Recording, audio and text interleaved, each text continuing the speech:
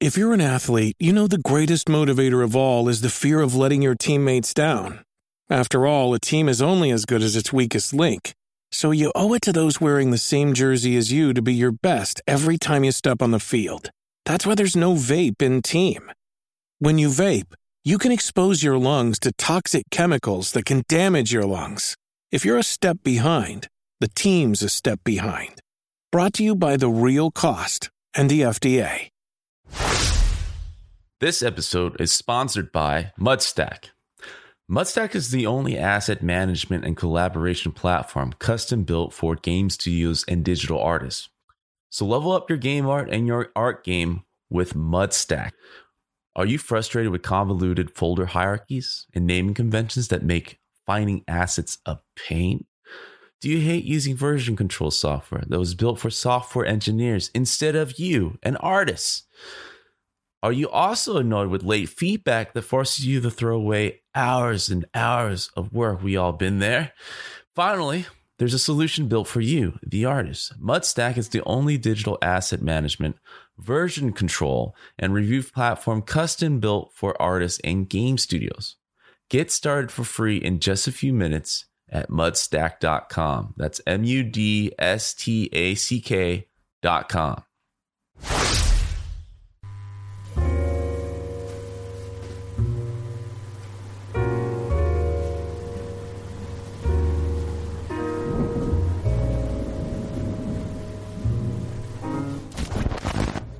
If I haven't given enough introduction, and I haven't, I share a special kinship with you because I started my career at 2K, and you're in the industry way longer than I have. But way back then, I believe I told this story many times. You know, when I saw you and saw what you could do, which was everything, I looked at you and I looked at myself. I was like, I didn't know those people exist where they can just do the pipeline from beginning to end and having no input from myself or any other people. They can really kill it, right? And of course, we know the Resonator team is made up of a group of 2 or 3 people, right? Besides you. Yeah, 2-person, myself and my dev partner, Steve Copeland. Yeah, that's an insane small team. So I always root, and it actually is perfect timing because we started the podcast right around when you started development of Anu, and we're at that point where you guys are having exciting news, and I'll let you kind of take the field here to tell more people about the game and what your team is about before we get started. Yeah, sure. So yeah, I'm Jeff Spoonhour. Thanks for having me again, Brandon. Working on an indie action exploration game. People like to call them Metroidvanias, called Anu: The Distant Light. I guess while I'm talking, I'll just let the demo go into it, what we call in the biz the attract mode, which is a bunch of video footage to attract people to look at their screens. But yeah, Anu: The Distant Light. Been working on this game with my partner Steve Copeland for, believe it or not, it's coming up on 6 years in this coming July. So we've been working on it. It's been a full-time job, which is pretty crazy. But we're really excited about the game, and we are, amazingly enough, staying motivated after such a long development cycle. The game is sort of like the premise of the game, I guess you could say, is something catastrophic has happened on Earth, and you are a baby, and you're launched on a spaceship from Earth into the far reaches of space to this weird alien moon.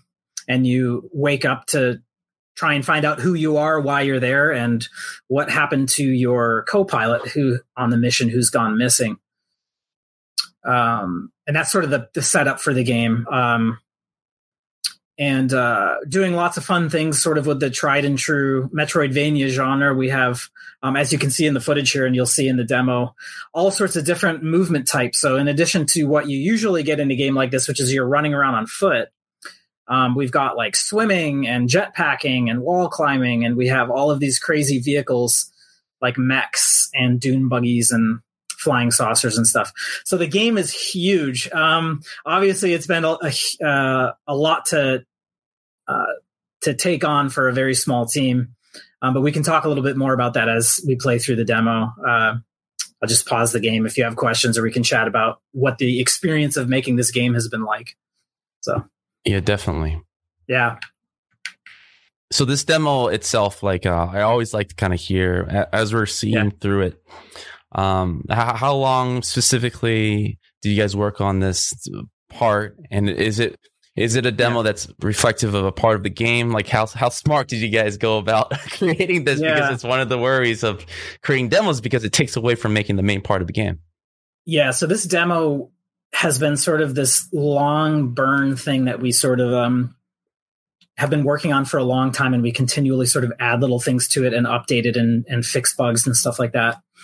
Yeah, because demos can take a crazy amount of time away from development. And when you only have two people, I also want to mention we're working with an amazing freelance composer named Will Roger. He's writing the music for the game. But yeah, anytime you do a demo, it just basically destroys your production schedule. But yeah, so basically our demo was really hard to make because, again, we're doing this is like a really huge open world non-linear game. But you have to create a demo that can be used at trade shows. So we've gone to GDC and PAX and E3 and stuff like that. So the game has to you have to put together a slice of the game that can be played in a 15 or 20 minute chunk of time by someone on a show floor. But it also needs to be a meatier experience. So something that's more like 45 minutes or an hour for someone like a streamers, because we send out our demo to streamers on for Twitch and YouTube and stuff to get press for the game. So what we ended up, basically the compromise that we did with our demo is that the demo that I'm going to show you now that we're using for our game is linear, because you can't, if you want to show off a diverse number of locations in the game world and enemies and vehicles and stuff, you can't really do that effectively in a non-linear way in a short amount of time, because you're going to confine the player to a tiny little piece of the world. So what you're going to see in this demo is basically sort of this linear romp where we tunnel the player through a variety of different content, if that makes sense. But the actual shipping game is going to be this big open world non-linear thing. It's fantastic, man. I'm all challenged. Let me sneak my face. Can I? Oh, no, I can't. My headphones is restricting me. But I'm always impressed by your output, man. A decade ago, when I was only starting to recognize your skill set, and then you coming out and every part of this game is it looks so polished, man. And you're the main artist on the team, right? Yeah. What extra things besides what you've had already that you had to learn to kind of get this from start to finish? If we want to boil it down to this demo, what skill sets did you have to pick up? What resources did you use to kind of be the other half to deliver? Yeah. Well, thank you for saying that it looks polished. I mean, that's the thing is it's taken us 6 years, so that doesn't come quickly. That's the thing. And it's just really interesting. You say, well, it looks polished. It takes a crazy amount of time and effort to make a polished game, and that's a decision as a developer that you have to make. It's well, we're going to maybe make a smaller game that's less ambitious visually or with gameplay, or we're going to make something that's blown out and we don't even know how long it's going to take us. Right.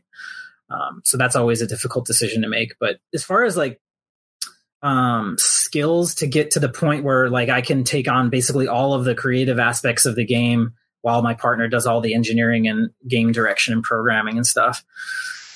I mean, I started working in games in 2002 as an animator at EA. So basically my career track was I started as an animator, worked at Volition on the Saints Row game as a cinematic artist, did many years of freelance animation and cinematic direction and animation and lighting and stuff for Sony. Worked at 2K for almost 6 years as a video editor and animator. So basically, to answer your question in a short amount of time as possible, each step of my career, I did something different and I stacked my skills and I kept building my skills from job to job. So animation stacked on the cinematics, stacked on the, you know, lighting and rendering and editing for cinematic design, stacked on the video editing, until all of that sort of came together to the point where I was like, I think I could probably put all that stuff together and build and put it all together in the production of an indie game, if that makes sense. So it was just a lot of time and a lot of hard work and a lot of like dedication, you know? Yeah. Well, you're telling me, man. And like the beginning problem with a lot of developers is that, and I think your guys' approach is the best approach, is the commitment to make the best product that you can, no matter how long it takes. Because I feel like the no sacrifice approach is at the forefront. It's great for the end product, but at least it's more self-serving. Because I always feel like when you look at a product and you're building on it, and you're like, you know, I can do so much better, but because I'm limited by time, you know, they're only seeing half my flex, right? But yeah, like doing every step of the way 100%, I feel like it's a lot better. No, and even if it takes longer, it's definitely like the most painful route that you can take in making a game. I mean, it's like it's super, super risky either way. Like if you decide to do what we've done, which is to make this huge game that's super polished and it takes forever to make, it's mentally and physically draining. And it's also risky because, I have a full-time teaching gig at a university. So I have a salary that, you know, allows me to live and to support my family, which I would never be able to do this indie game thing without that. Because I can't, you know, basically go offline for 6 or 7 years without any money. But like my partner, Steve, he saved up responsibly his entire career as a AAA designer and engineer, and has been working without salary for 7 years on this game. I feel like engineers have so yeah, I mean, that's a huge financial risk for him, but we're sort of like, we feel like in order to stand out in like an incredibly oversaturated indie game market, we right from the beginning said we're going to make something that looks like super professional, feels like it was made by a AAA studio, and that sort of drove the entire production and the decision making on our game. And we knew that it was going to be really difficult and really hard and painful, which it has been. But we're also like, we're getting close to the finish line, and it's like super rewarding to see people reacting positively to it, you know? Yeah, I want to congratulate you guys on a couple fronts. It's like your ability to kind of see things through, to have that ambitious goal. And I don't know if part of what your shift to kind of focus on the game, you kind of like created the situation so that you could finish the game, taking on maybe the teaching job. I wonder what came first. Was it the teaching job or the game, or what helped which goals? Yeah. Wait, do you want me to play the demo while we chat? Yeah, go for it. Yeah, well, let me go ahead and fire it up. Yeah. And I can just sort of address your questions as we go. Yeah. I mean, the teaching definitely came first. So I got I teach at the University of Notre Dame. I'm a professor here. But yeah, again, like without my teaching, getting some feedback. No worries. Without my teaching gig, I wouldn't have been able to explore this project, again, just for like purely financial reasons. So definitely got the teaching gig. And then as a part of my teaching and what I do academically, this game is actually my creative research work for the university. So yeah. No, that's huge, man. Having a professor that actually is making a game that's looking this good and plays this well and getting good reception is a huge plus. If I was a student in your classroom, I'm just like, a teacher is a doer. That's a little different. Yeah. Yeah. And that's really important to me personally with my students, is as, you know, as someone who once was a college student and a grad student, you're always frustrated. Not all the time, but sometimes with like your professors who have been out of the loop, like out of the practice for so long, you know? So I do pride myself on the fact that like everything I do in this game, all of the like hundreds or thousands of things that go into the making of this game, I incorporate into my teaching in my classes to give to my students who some of them want to do this type of stuff. Yeah, I mean, that's incredible insight right there, because as you're making the game, the whole other side of business and marketing, relationship and strategies, I wonder how much do you go into that with teaching and talking about it. Yeah.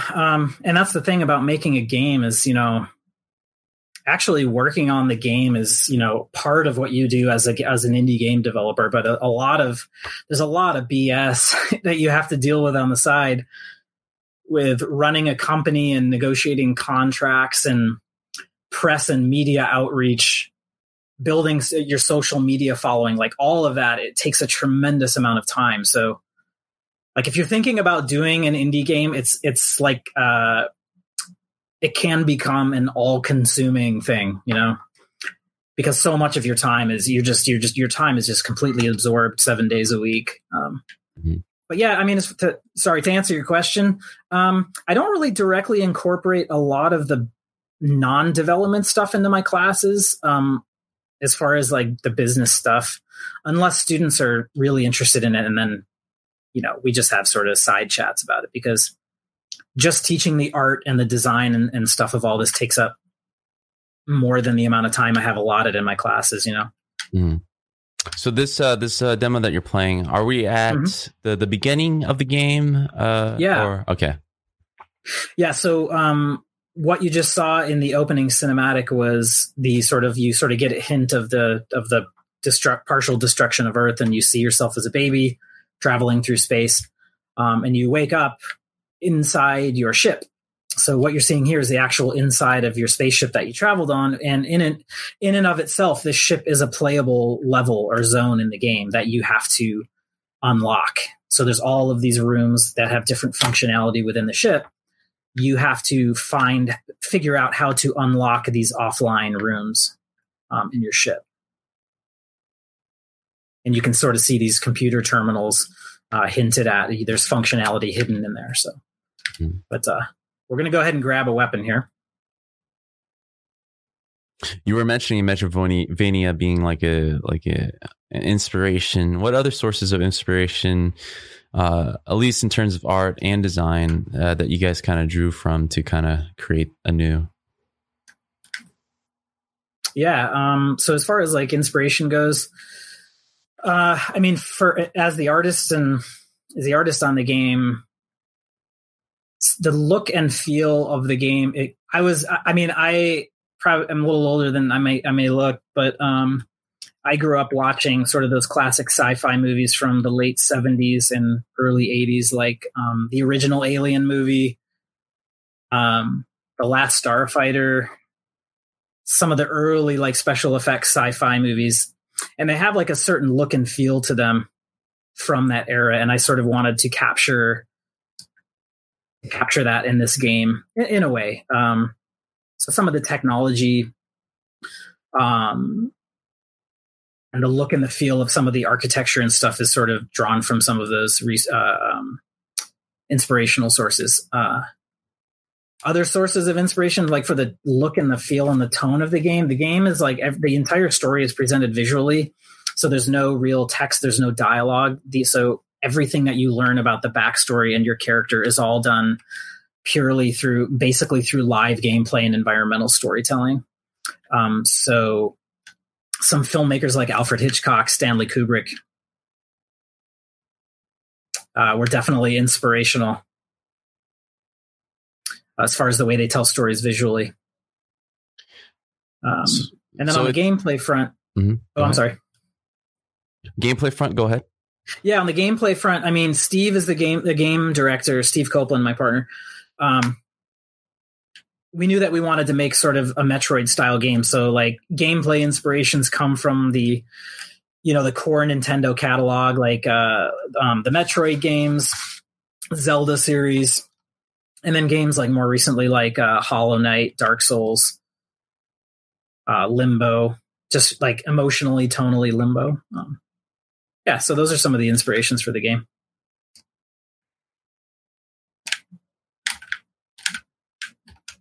You should be hearing me better now, right? I can hear you better. Yeah, I had my desk mic on, so I was realizing, oh man, he must be hearing me from a distance. So now we should be good.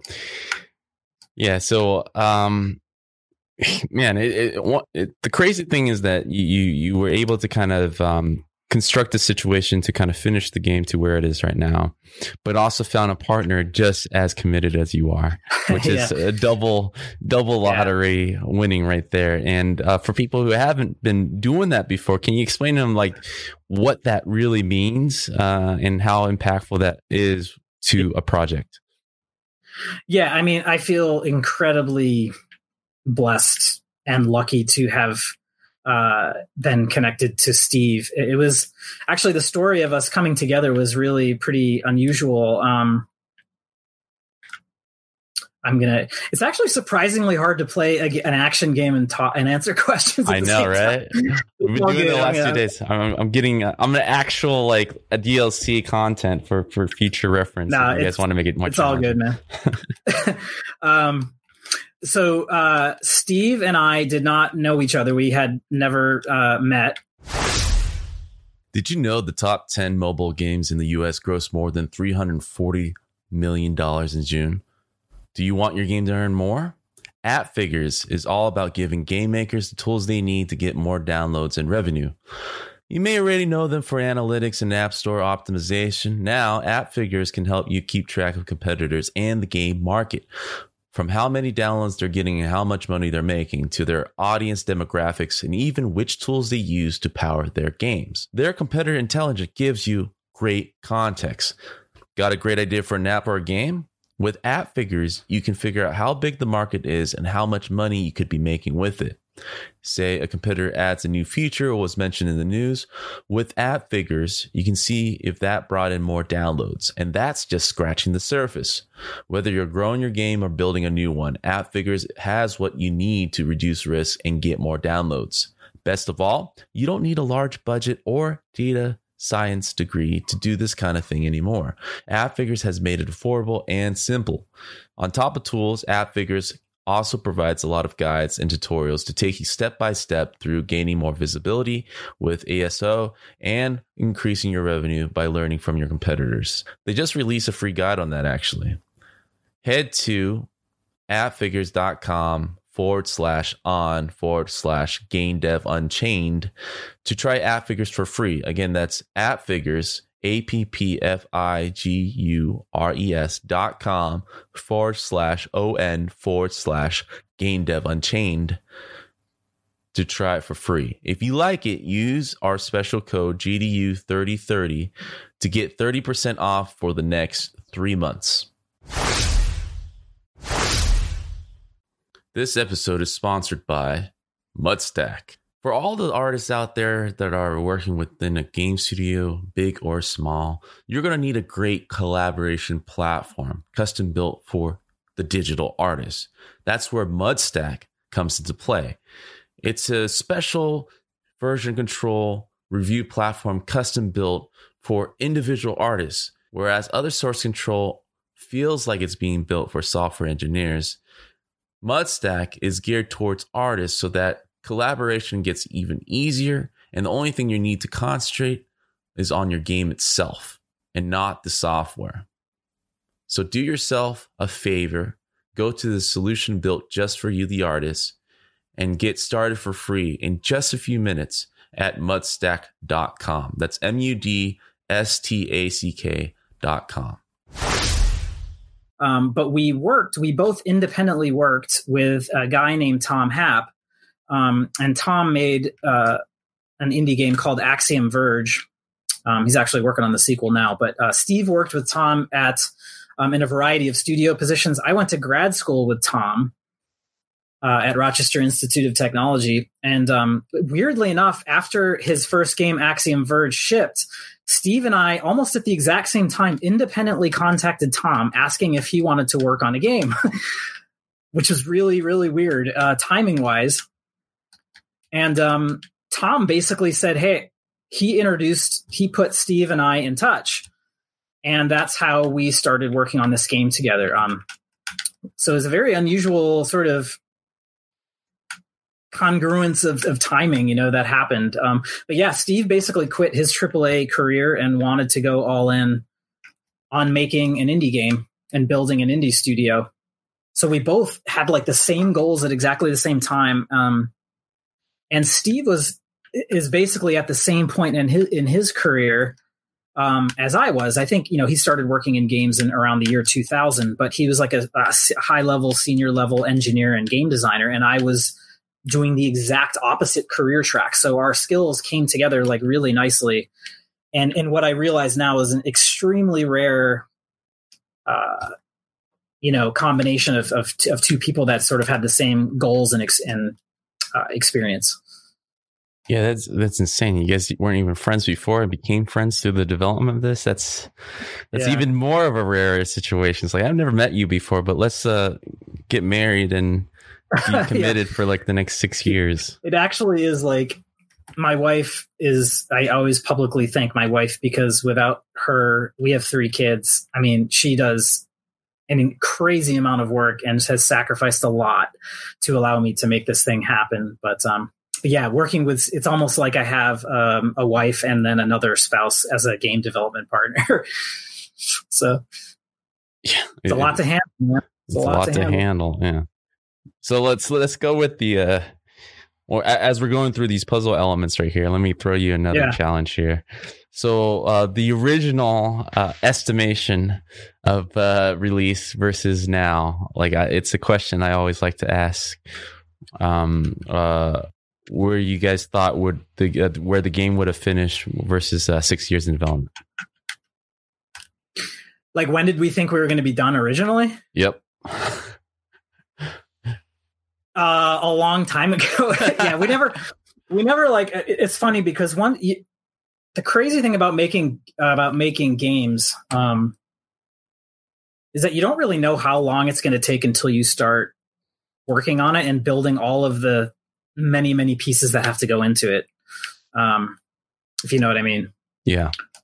But I think our original estimates were maybe like 3 years. Because that's, as a studio developer, typically like the longest project I ever worked on at a studio was maybe 2.5 years. And I felt like I was going to completely lose my mind spending that much time on one game. Mm-hmm. But what we realized as we continued to develop and build this game is that we just had so many ideas for the design of the world and the visuals and the story and the gameplay. It's sort of, I don't know if I'd say it was feature creep, but like the game just kept getting bigger. And I think we were okay with that because we loved it so much and we really believed in what we were doing, that we accepted the fact that it was going to take a lot longer than we thought. If that makes sense. Yeah. And I'm sure the feedback loop was pretty rewarding just to see something that you guys both created with a relatively small team and seeing it actually in actual fruition. And I'm sure by that time you guys were testing it a lot, right? A lot of feedback from those guys or friends and colleagues. Yeah. I mean, we've had the good fortune of getting, having been accepted into like a bunch of conferences and festivals. Like I mentioned, we showed the game last year at PAX East and GDC. We've done a couple shows. One of them's a really great one called The Mix at E3, run by a really great guy named Justin Woodward. So we've shown the game publicly. We went to actually Comic-Con. What else? We did the Unity conference a couple years ago, which was pretty sweet, called Unite. So those live shows were really, really awesome to just get the game out there in front of people and just let them play, get their reactions and feedback to what we were doing. And it was rewarding because, if any of the people watching this that are making their own games know, like 95% of the time making a game is you're completely isolated. You're working in isolation, you're not getting any feedback. And then you always question, like, why am I doing this to myself? Constantly doubting and full of fear and anxiety. And so when you take it out publicly, it's nice to get validation that what you're doing actually is working. So how much of the, I'm sure it was a collaborative process between you and your partner. The story, I feel like when I talk to a lot of indie devs, is a very personal one when it comes to applying it within the game. What can you tell us about coming up with the theme and the backstory and what this character is doing to achieve the goals? So the way that the relationship that Steve and I had early on is Steve basically said, look, I want to make like an open world, like a non-linear Metroid style game. That was really the only high level direction that he gave me. So he really said, like, he gave me total freedom to figure out like the story, the backstory, and like the characters and the look and the feel of the game, which was awesome. So yeah, I mean, I just sort of thought like, what have I never seen in a game before? What type of story like would be really weird and different and unique? Not only the story, but just sort of like the visual style. Like, what can we do to make ourselves unique and stand out? So I just sort of went off and listened to lots of weird orchestral music, and a lot of progressive rock.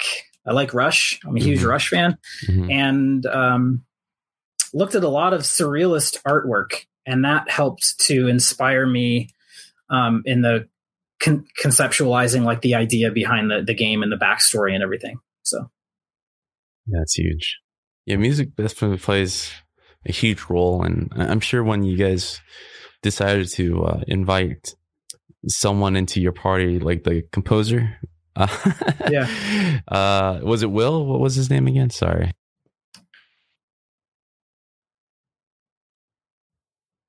Do you hear me? Yep, I got you. Okay. What was the composer for you guys? Our composer's name is Will Roger, Wilbert Roger II. Yeah. Okay. Yeah, he's great. He's a freelance composer. We actually, he's been working on our project since like 2015 on and off. And it's actually funny because his career has really taken off. And we sort of like to joke because like in the process of him writing the music for this game, he has scored a Destiny game, he has scored a Call of Duty game, and he has scored Mortal Kombat 11.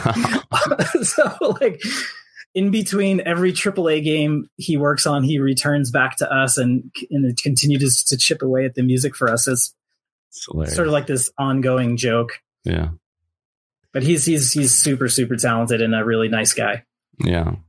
And I want to explain to the viewers right now, they're not hearing the audio, but I'm sure it's beautiful, and we will be fixing it in post. Yeah, we spent a ton of time on the sound design and music and stuff. Yeah. Yeah, we'll make sure to kind of fix it when this clip comes out. Yeah. But like the thing I love about your demo, and this is what I see a lot from animators or people who understand cinematography and telling a story, is that you really, and this is probably a combination of all you guys together, but I can definitely see your hand in just playing around with the rhythm of a demo, rhythm of the game. Yeah. You know how to cut a trailer. Obviously, that's one of your background skills of many. Yeah. So like the way you show off the game is someone very mindful of what is the end product, which is, a second ago where we're seeing a mech, and now we're going through the vehicles. It's like there's a lot of variety here that I love, that makes me feel like, man, they're so polished, but this guy gets it of what makes, just like music, how to keep people engaged. Right. Yeah, that's a really great observation. And I think that's like kind of what we were talking about before, where my experiences in my career sort of stacking, So starting with animation, adding on storytelling as a cinematic artist and director, doing lighting and rendering and editing in my cinematics work for Sony. How do you like, I got that guy stuck on top of me. How do you jam all of those disciplines together into a genre like this, like a Metroidvania genre, where you typically don't see a lot of that type of stuff, And so that's been a lot of fun and has taken a lot of, when you just sort of look at the game and play it for the first time, if you're, you don't get the point I'm trying to make is all of this stuff takes a really long time and a lot of experimentation to figure out and to make it look and feel right, So that's a huge, huge challenge, is figuring out all of the mechanics of the gameplay and how they relate to the visual presentation and simple little things that we do with the camera, like pushing the camera in and pulling it out to dramatically frame to tell the player something, that it's a process of experimentation. Yeah. And we've had the pleasure before having a trailer editor come on to the podcast before. And I think a lot of that is what we're kind of discussing right now, is that having the ability of what to show really helps with not just game demos, but like with the pacing, to kind of work backwards of what you're going to show to a publisher, because those guys are seeing a bunch, thousands of games come across their table all the time. And if you make it easier for them of like telling this story, the essentials of the beating heart of your game, and communicate that, it really helps them. Like, I get it, right? And sell. And you have to do it really clearly. Exactly. You have to know what the message is of your game. It's super important to get that. Yeah. Because if you don't understand what you're trying to say with your game, if you don't understand the arc of the story and the characters and whatever, you'll never convincingly convey that to the player, And it's really, really hard to do. It takes a lot of time to figure that out, and it's a pretty painful process. Yeah, definitely. I keep saying the word painful a lot. I hope I'm not, I don't mean to be discouraging, but that's the reality of it. It's the really reality of game development, man. It's a lot of self-doubt.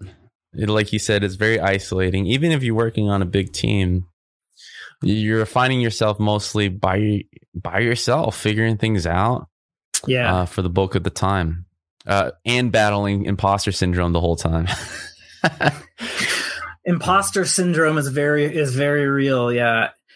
The funny thing is like, I found that the farther you go into your career, like the higher up you go, the bigger projects you work on and all that kind of stuff, the more doubt I feel. Like, I'm always nervous and I'm always doubtful about what I'm doing. And I've had conversations with lots of friends that I used to work with who are at senior levels positions, and they say it actually gets like worse and worse the farther down the rabbit hole you go, Mm-hmm. But I think that's what keeps me motivated, and I don't ever feel comfortable and I never feel confident. So I'm always trying to improve myself and do the best I can. This guy, you're shouting off a mountain saying that I don't feel confident, but I'm looking throughout this demo. Like, how the hell did you do all this? I know it seems like it's sort of it doesn't seem logical, but it is a weird thing. This is the end of the demo, by the way, here. So this is great, man. I need to concentrate really hard. I've only played it about 750 times. Yeah. Dude, of course the monster comes up. See, this is what I'm saying, man. A lot of games are missing. Oh, God. You died. Oh, man. But that's what I'm saying. Like, you got everything in this demo. It's exactly what we've been told to do by marketing over and over. It's like, yo, you need to amp it up every 5 seconds. It's like, every 5 seconds? It's like, yes. Yeah, and it took us, like I said, a long time to figure out, like, first of all, what little parts of the game do we show? We want to show variety. How do we pace it out dramatically? Like, how does the demo feel like a little mini game that sort of builds right to the end? And all of that took a ton of time and a lot of tweaking and feedback from our, when we showcased it live. Mm-hmm. Again, man, you work on something for 6 or 7 years, you better figure it out by the time it's done, or there's no hope. Yeah. I mean, the way you did it is something I feel like most game developers need to kind of follow. Yeah, we actually just hit a bug. All right, we're gonna just pause it there so it doesn't look ugly. Yeah. But like the way that you do it is what I actually encourage a lot of people. Like, if you can't do it and stay committed and stay on top of things for 6 years, then don't do it at all. You know what I mean? Like, if you're not ready for the long haul, don't start, because getting people involved and making sacrifices while you're yourself developing it can be really tolling or take a toll on everything. My grad school mentor, my graduate school advisor, the first thing he told us when we first started in grad school, he's like, the reason why we start something is to finish it. The only reason why we are starting this short film or this whatever you're working on, the goal is purely to finish it. And we didn't understand at the time what that actually meant.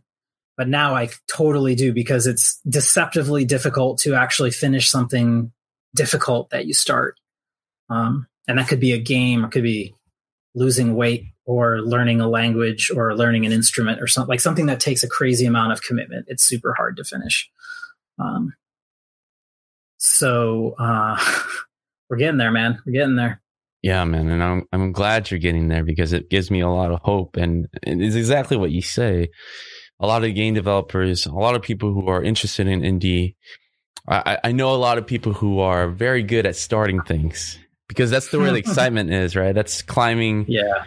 That's at the peak of the mountain, right? Where it's like, it's exciting. You're brainstorming, all those ideas are flowing, and it's a fun thing. And then when finally you got to roll up your sleeve, that's where people start to deteriorate.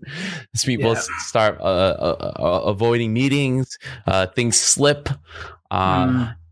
Because to me, there's so many elements to what you guys have done and are doing, and the game finally, almost out, where it's so impressive, because this is your guys' first game, right? Was there wasn't any secret pre a new indie game that you guys tried and didn't do, right? You guys stuck with it, and this is amazing first attempt, man. This is amazing. Yeah, thanks. It didn't look like this the whole time. Yeah. Do you hear me? We're going through a wormhole. Oh, okay. Oh, do you hear a weird echo? I feel like I just took a very strong hallucinogenic drug there. That was fun. Okay. I can hear you. You can hear me now? I can hear you. Okay. Yeah, it didn't always look like this. It looked really, really rough early on. Now, there's no secret game. I think we worked really hard on it. We didn't publicly reveal or show. We didn't launch our website or show a lot of screenshots or footage until we had a little piece of the game that looked fairly polished. And we haven't put out a ton of trailers because they take a lot of time to make. We will be doing that soon when we get close to our beta.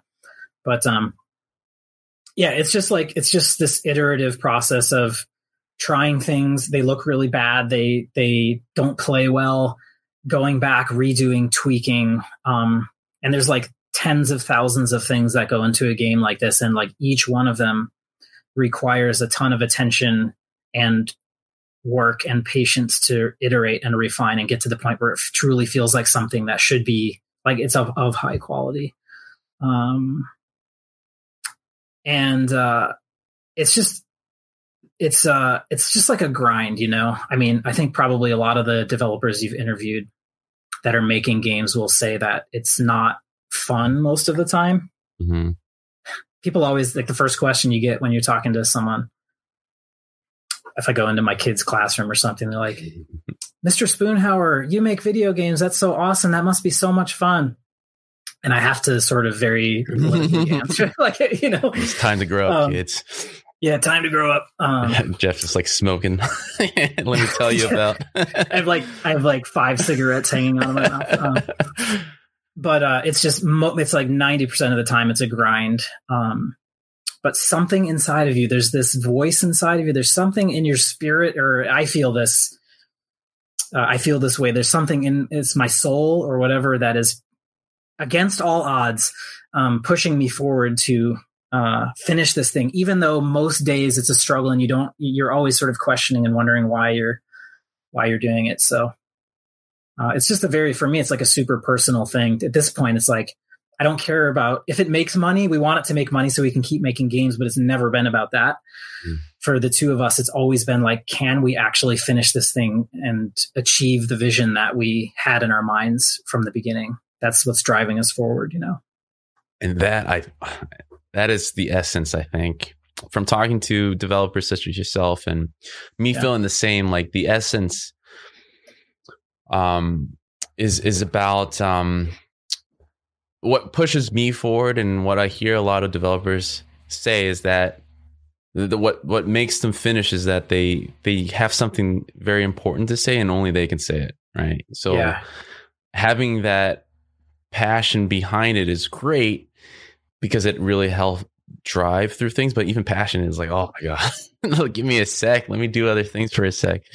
It's the voice. A lot of it's the voice. It's like, what am I going to leave behind after I'm gone? A legacy. I don't know what it is. It's something like that, where I feel like every game developer who pushes through all the hardship and sacrifices, it's that message that they want to leave in the world. And a lot of it too is ego at the end of it. It's like, man, I've been spending how long on this? You know what? No matter what, I'm going to finish this. All these naysayers, I'm going to make sure I make my statement. Yeah, I think it would just be a crime. It would be a disservice to ourselves as 2 or 3 human beings working on this to not finish it. I mean, we've put so much time and effort into it that to not finish it, it's just not even an option. What is it? Like Apollo 13, in the great movie Apollo 13, they're at the end, they're like, failure is not an option or whatever. Yeah. That's sort of the feeling that we have, is like, it's not, we've been through so much. Steve likes, my dev partner, Steve always likes to say, like, a game like this is like you're climbing Mount Everest. And, you're climbing up the mountain, and like, you'll fall down, you'll go up, and then you'll fall down all the way back to the beginning, and you'll continue to climb, and then you'll fall. And then you get up higher, and then you start seeing like bodies frozen in the ice, of the other developers who didn't. Yeah, exactly. And like you're pulling yourself up to the top of the mountain. There's no oxygen. You're up there, and you plant your flag in the ground, and you did it. I really love that analogy, and I know it seems like extremely dramatic, but overly dramatic. But it really does feel truthful when you're working through this process. So we're gonna finish it, man. You're going to finish it. Well, with that being said, I know you guys have some exciting news to want to share, and I'm going to hand the mic over to you to kind of shout out, give attention, and let the good people out there know how they can connect with you after the conference. Oops, I'm sorry I lost you there, Brandon. Oh, no worries. I'll repeat myself.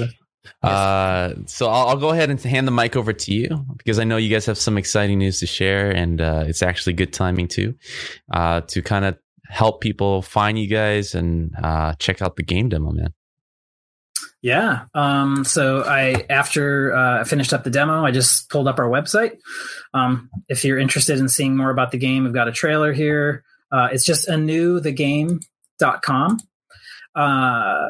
Yep. Some of our awards from shows, screenshots. We just revealed our full world map about a week or so ago. So that was really exciting to sort of tease the scope of the game. Sort of like what we're trying to do right now is get as many people as we can to just head over to our Steam store page and take a look at us. And if you're interested, wishlist us. That is a huge... It's something that's super helpful for indie devs who are getting close to launching. So, and then we have a really great community over on Discord. So you can click that button, or it's just The Distant Light is our server. Next week, we were really excited to find out that we got accepted into the Steam Summer Game Festival. So between June 9th and June 14th, you'll be able to download the demo that you just saw and play it for yourselves. And it'll actually be a updated demo. So we've cleaned up a whole bunch of stuff, fixed some things. The game is running really, really smoothly. And so that demo that we just streamed here will be completely playable for free to anybody on Steam next week. That's it. And then, we're just working on content, and we're trying to hit our beta, which will eventually turn into a launch. So that's what's going on. We're also on Twitter too, and we've got our social media right up here. I'll do my best to kind of forward everybody in Discord to go over, and I'm always championing you guys. I appreciate it. Whenever I look and see your progress, man, it gives me a lot of hope. It's like, maybe I can start my 6-year journey right now. We'll have a couple drinks and have a chat. All right. Well, thanks again, Jeff, for coming on. And for anybody that's tuning in, we will be updating the post clip with audio and upgraded gameplay demo. So be sure to check that out on the YouTube channel. Yep. Thanks a lot, Thanks Jeff. for having me, Brandon. Of course. Have a good one.